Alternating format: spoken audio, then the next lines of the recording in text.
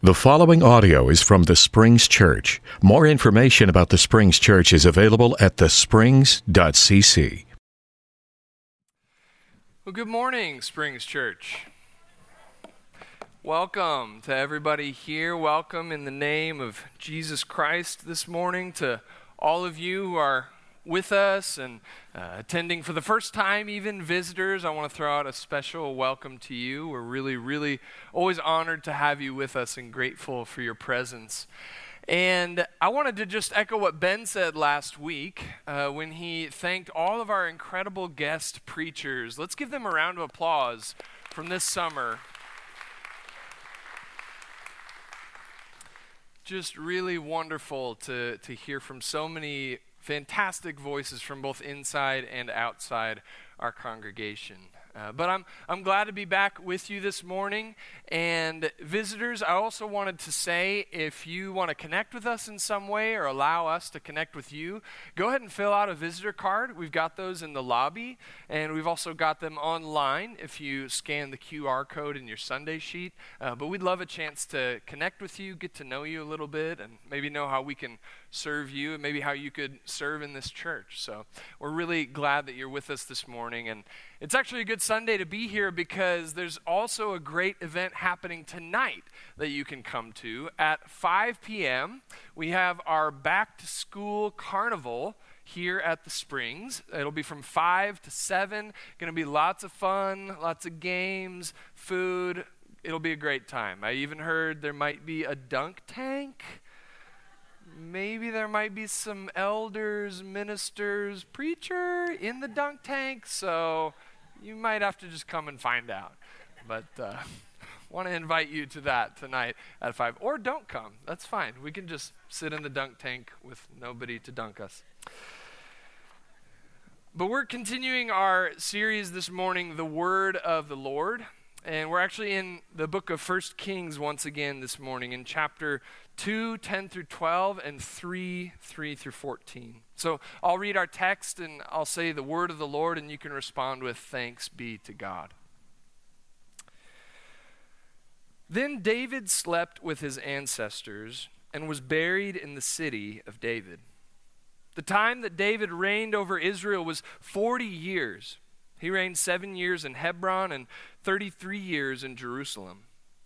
So Solomon sat on the throne of his father David, and his kingdom was firmly established. Solomon loved the Lord, walking in the statutes of his father David, only he sacrificed and offered incense at the high places. The king went to Gibeon to sacrifice there, for that was the principal high place. Solomon used to offer 1,000 burnt offerings on that altar. At Gibeon, the Lord appeared to Solomon in a dream by night. And God said, "Ask what I should give you." And Solomon said, "You have shown great and steadfast love to your servant, my father David, because he walked before you in faithfulness, in righteousness, and in uprightness of heart toward you. And you have kept for him this great and steadfast love, and have given him a son to sit on his throne today. And now, O Lord my God, you have made your servant king in place of my father David. Although I am only a little child, I do not know how to go out or come in. And your servant is in the midst of the people whom you have chosen, a great people so numerous they cannot be numbered or counted. Give your servant, therefore, an understanding mind to govern your people, able to discern between good and evil, for who can govern this, your great people?" It pleased the Lord that Solomon had asked this. God said to him, "Because you have asked this, and have not asked for yourself long life or riches or for the life of your enemies, but have asked for yourself understanding to discern what is right, I now do according to your word. Indeed, I give you a wise and discerning mind. No one like you has been before you, and no one like you shall arise after you. I give you also what you have not asked, both riches and honor all your life. No other king shall compare with you. If you walk in my ways, keeping my statutes and my commandments as your father David walked, then I will lengthen your life." The word of the Lord. Thanks be to God. Let's pray. God, we do give thanks for your word. It's a lamp unto our feet. It's a light on our path. Lord, let this word illuminate our path this morning. Illuminate our hearts that we might see in them and see how you want to change us, God, further and further into your image. God, I ask for the gift of preaching, and we ask for that light of your Holy Spirit's illumination this morning. It's in the name of Jesus we pray. Amen. At Gibeon, the Lord appeared to Solomon in a dream by night, and God said, "Ask what I should give you." This is a pretty famous story. Solomon's a pretty famous king. Even if you haven't grown up in the church, you probably have heard of King Solomon, because the name King Solomon is synonymous with wise king. And this is the beginning of Solomon's story. This is the beginning when God comes to Solomon in a dream and says, "Ask what I should give you." God comes to Solomon with this kind of divine blank check. Right? He says, "Ask what I should give you. What do you want? Ask what I should give you." I was reminded of when I first came down to Oklahoma Christian in 2008. And one of the first places I came when I moved down here was to go with my parents to Bank of America, to set up a bank account, to try and become an adult in the making somewhat. And I still bank with Bank of America, and I have to say I really do like their mobile app. And it's pretty well designed. And every time I click on that app on my iPhone, this screen pops up.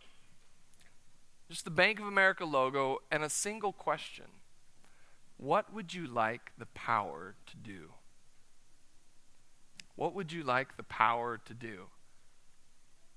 That really is the sales pitch of Bank of America, right? The sales pitch even of the so-called American dream, right? That if you open up that app and there's a big enough number on the screen, you've got power. You can shape the world around you in distinct ways to your liking, right? Now, the biggest number on my screen when I open that up happens to be the mortgage I owe Bank of America, but that's neither here nor there. But it's a tantalizing question, right? What would you like the power to do? And it's similar to the question that God comes to Solomon with. Ask, what should I give you? Ask, and it's yours. And really, unlike Bank of America, God has supreme power to donate to Solomon. Solomon is king. He really can shape the world, and God comes to him with this divine blank check and says, "What do you want?" And so Solomon responds. In verse 6, it says that Solomon said, "You have shown great and steadfast love to your servant, my father David, because he walked before you in faithfulness, in righteousness, and in uprightness of heart toward you. And you have kept for him this great and steadfast love, and have given him a son to sit on his throne today. And now, Lord my God, you have made your servant king in place of my father David, although I am only a little child. I do not know how to go out or come in, and your servant is in the midst of the people whom you have chosen, a great people, so numerous they cannot be numbered or counted." Solomon is overwhelmed. He sounds pretty overwhelmed staring down the responsibilities on his plate. Any of you ever been there? Like, all the time, Brett. Every day. Solomon is looking at these immense tasks before him. I have to govern this great numberless people, this incredible responsibility. And he's overwhelmed. He's like, I'm just a child. I don't know what to do. Solomon knows what that feels like. And not only that, there's this added layer of the fact that Solomon has some big shoes to fill. Right? Solomon is succeeding his father, King David, the buried in the city of David, King David. When you're buried in the city named for you, you've probably done something successful. And so Solomon has to follow up on his father David in this immense responsibility and task. I was actually reminded of a photo I saw posted online a few years ago, actually by the musician Weird Al Yankovic. Any Weird Al fans in here? Yeah, he writes parody songs, comedy songs. He's actually had a long and successful career, though, as you can see in this photo that he posted with all the gold and platinum records on his wall. And so Weird Al posted this photo online several years ago, and he captioned it. He said, "Just started giving my daughter piano lessons. No pressure." No pressure staring at the wall of my wild success. No pressure staring at the gold and platinum records that my piano skills eked out. But let's stick with the arpeggios. Here we go. That's quite a daunting view to begin your journey from. And that's a little bit like the view that Solomon has, right? He's staring at the gold and platinum records of the King David, right? Author of Psalm 23, King David, 40 years reigning on the throne. And Solomon is overwhelmed. He's got big shoes to fill. But he also chooses to look at it a little differently. Solomon also sees on that wall of David's accomplishments a record of God's faithfulness, right? He sees the gold and the platinum records, and this is how he begins. He says, "God, you've been faithful. I see your steadfast love in the way that you were with my father David, and case in point, me. Here I am, the heir to the throne that you promised my father, and I'm here." So Solomon begins with gratitude for these past gifts from God. But we still haven't gotten to his answer, right? God has brought this tantalizing offer before Solomon. He says, "Ask what I should give you." And finally in verse 9, Solomon gets to his answer. And he says, "Give your servant, therefore, an understanding mind to govern your people, able to discern between good and evil, for who can govern this your great people?" An understanding mind. Everybody starting school says amen to that, right? God, give me an understanding mind. Help me to understand this organic chemistry. But the literal Hebrew of what Solomon's actually saying is interesting, because in the original language that Kings was written in, Solomon's actually asking for a hearing heart. God, give me a hearing heart. Now, as we've discussed before, when the Bible talks about heart, it doesn't talk about it with the same kind of dualism that we use, right? We talk about the head and the heart, the thinking and the feeling, thoughts and emotions. But the Bible doesn't quite separate it like that. The heart, yes, has passions, emotions in Scripture, but it also includes thought. It includes understanding. It includes the mind. And even beyond that, it includes the will. It includes the ability to obey. Right? So Solomon asked for an understanding mind. He asked for a hearing heart.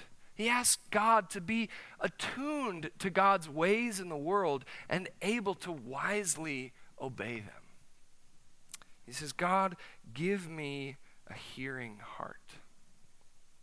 And he has to ask for it, which I think is evidence that this is not always our default state. All right? Oftentimes we don't have hearing hearts, do we? Oftentimes, in fact, our hearts are hard of hearing. All right? Our hearts are stopped up. They can't hear. They can't discern. They don't understand. And I think there's many reasons we could talk about for why our hearts can be hard of hearing. But I just wanted to look at 3 different reasons this morning. 3 reasons for the fact that our hearts are hard of hearing. And the first one comes to us from the book of Jeremiah. In chapter 17, verse 9, it says, "The heart is deceitful above all things and desperately sick. Who can understand it?"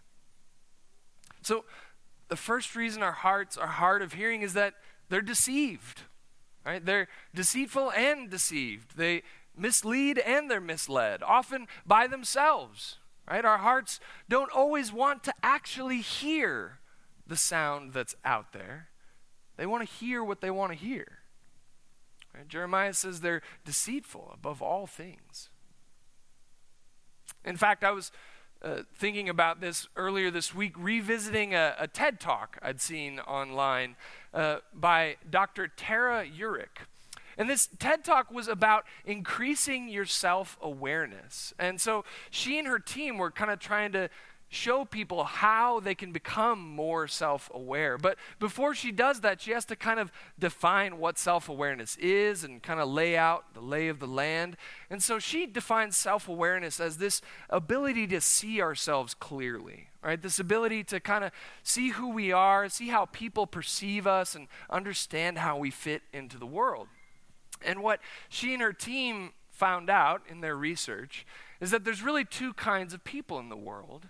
There's those who think they're self-aware and those who actually are self-aware. And what she found is that about 95% of people think they're self-aware. 95%, that's most of us. That's almost all of us. But what her team found out using their criteria was that really the number of people who are actually self-aware, closer to about 10 to 15%. That's quite the gap. That's quite the discrepancy. In fact, the way she phrases it is that on a good day, 80% of us are lying to ourselves about whether we're lying to ourselves. The heart is deceitful, right? We have a hard time perceiving, understanding, and hearing what's true because we'd rather hear what we want to hear. And Jeremiah says the heart is deceitful, and that's how it's hard of hearing.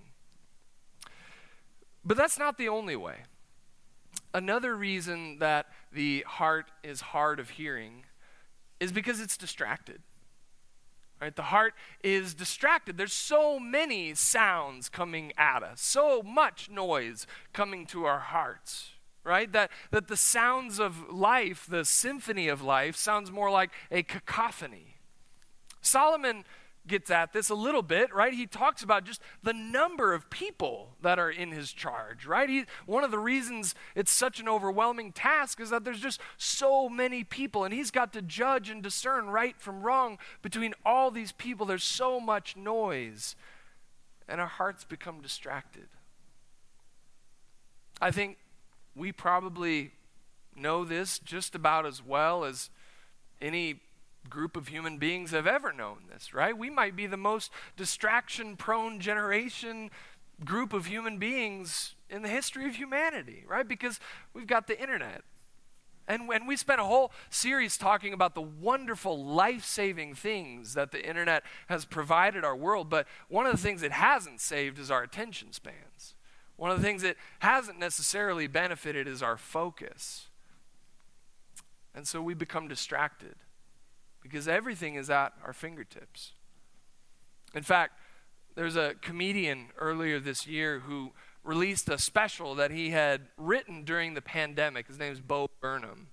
And a friend of mine, I haven't seen the special, but he sent me one of the songs from this special. It's called Welcome to the Internet. And the bridge of that song, he says, "Could I interest you in everything? All of the time? A little bit of everything, all of the time. Apathy's a tragedy, and boredom is a crime. Anything and everything, all of the time." Welcome to the internet. No wonder we're distracted, right? No wonder it's hard to filter through the noise and see what is actually worthy of our attention, what is actually worthy of being heard. But I think the third way that our hearts are often hard of hearing is because they're detached. Right? Sometimes our hearts are detached from the realities they're trying to understand. That we don't actually want to invest our lives and our livelihoods in living out what we know, We just want to sit back and know, right? We just want to think. We want to gather strong opinions, but not actually invest in living them out. Right? So our hearts are detached. And Jesus talks a little towards this, right? At the end of the Sermon on the Mount, he describes the people who actually put his words into practice. He says that everyone who hears these words of mine and acts on them will be like a wise man who built his house on rock. A hearing heart, remember, there's that aspect of will and obedience that Solomon is actually asking for. That not only does he want to discern, but he wants to put these into practice, to actually live out his life. But when we detach our hearts, we can't hear so well. In fact, Jonathan Haidt, he cites this study that some folks did about moral philosophers. So these people wanted to find out moral philosophers. They're spending all their time thinking about right from wrong, thinking about what is good, what makes a human being good. So these researchers wanted to know, well, are moral philosophers better people than other people? Right? They're thinking so often about right and wrong. Are they a more righteous group of people? So these researchers used kind of these secret ways of gathering information about moral philosophers to kind of see how they behaved in all these different categories. So they wanted to see how often they donate to charity, how often they donate blood, how often they vote, how often they donate organs or call their mother or pick up after themselves at philosophy conferences or answer their students' emails. And what these researchers found was that in none of those categories do moral philosophers perform better than other professors. Do they perform better than other philosophers? In none of those categories. In fact, they even looked at ethics books checked out from libraries and found that books on ethics, books on right and wrong, are oftentimes not returned or stolen more than other books.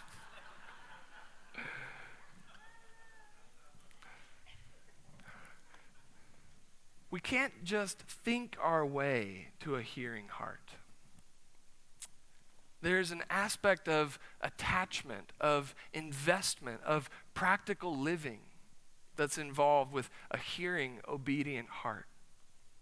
And that's what Solomon wants, right? Remember, Solomon doesn't want to just be a philosopher in an ivory tower, right? He wants to actually govern people. That's one of the reasons he lists when he tells God, I want a hearing heart. He says, to govern this your people, right? So that he can actually make an impact for the good of God's chosen people. So he can lead righteously, faithfully, God's nation, Israel.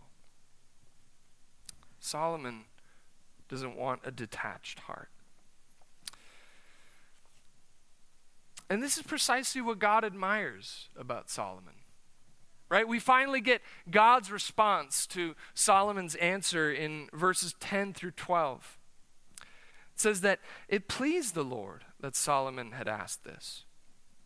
God said to him, because you have asked this and have not asked for yourself long life or riches or for the life of your enemies, but you have asked for yourself understanding to discern what is right, I now do according to your word. So we find out that this story is as much about what Solomon doesn't ask for as what he asks for. Right, Solomon asks for a hearing heart. He doesn't ask for the three things that every king, queen, emperor, tribal leader have wanted in the history of humankind. Long life, wealth, military success. That's what everybody has wanted forever. Every leader of a group of people has wanted those three things. And God says, Solomon, you didn't ask for that. And I'm pleased with that. Solomon doesn't want to reach for those things. Solomon doesn't want to reach for a kingship of glory. Solomon wants a kingship of wisdom, a kingship of humility, a kingship of Deuteronomy, of righteousness. That's what Solomon's aiming for. And so he asks for a hearing heart.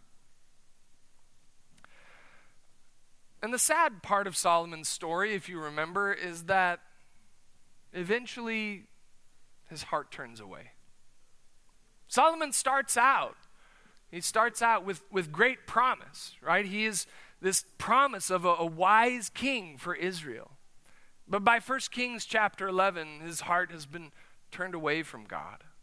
It's become hard of hearing. Solomon is the promise of a wise king. But we have to wait a little while for the fulfillment. Solomon is the promise, but we have to wait until Christ. We have to wait until Messiah. We have to wait until King Jesus for the fulfillment of a truly wise king. Because it is Jesus, above all, who doesn't grasp at a kingship of glory, but empties himself for a kingship of humility. Empties himself for a kingship of wisdom, a kingship even of humiliation. It's Jesus whose heart hears the ways of God in the world, hears the truth of God in the world, and responds to that, actually has the will to obey, to follow through from Gethsemane all the way to Calvary. It is Jesus who is the fulfillment, the only wise king, the one who actually offers us a way beyond deception. Jesus who actually offers us a way beyond distraction, offers us a way beyond detachment, right? Jesus offers us a truth that heals and banishes the deceptions of our hearts that hold us captive. Jesus offers us a filter that focuses our hearts and minds on the ways of God in the world. Jesus attaches us, leads us further into that world to pray for God's kingdom to come on earth as in heaven. It is Jesus whose heart bleeds and reconciles and brings peace between God and humankind. And Jesus who is crowned and reigning with God at the right hand of the Father. Jesus is our only true wise king who calls us to live according to that kingdom of wisdom. And it's that Jesus, that only wise king, that we stand and praise now, Springs Church.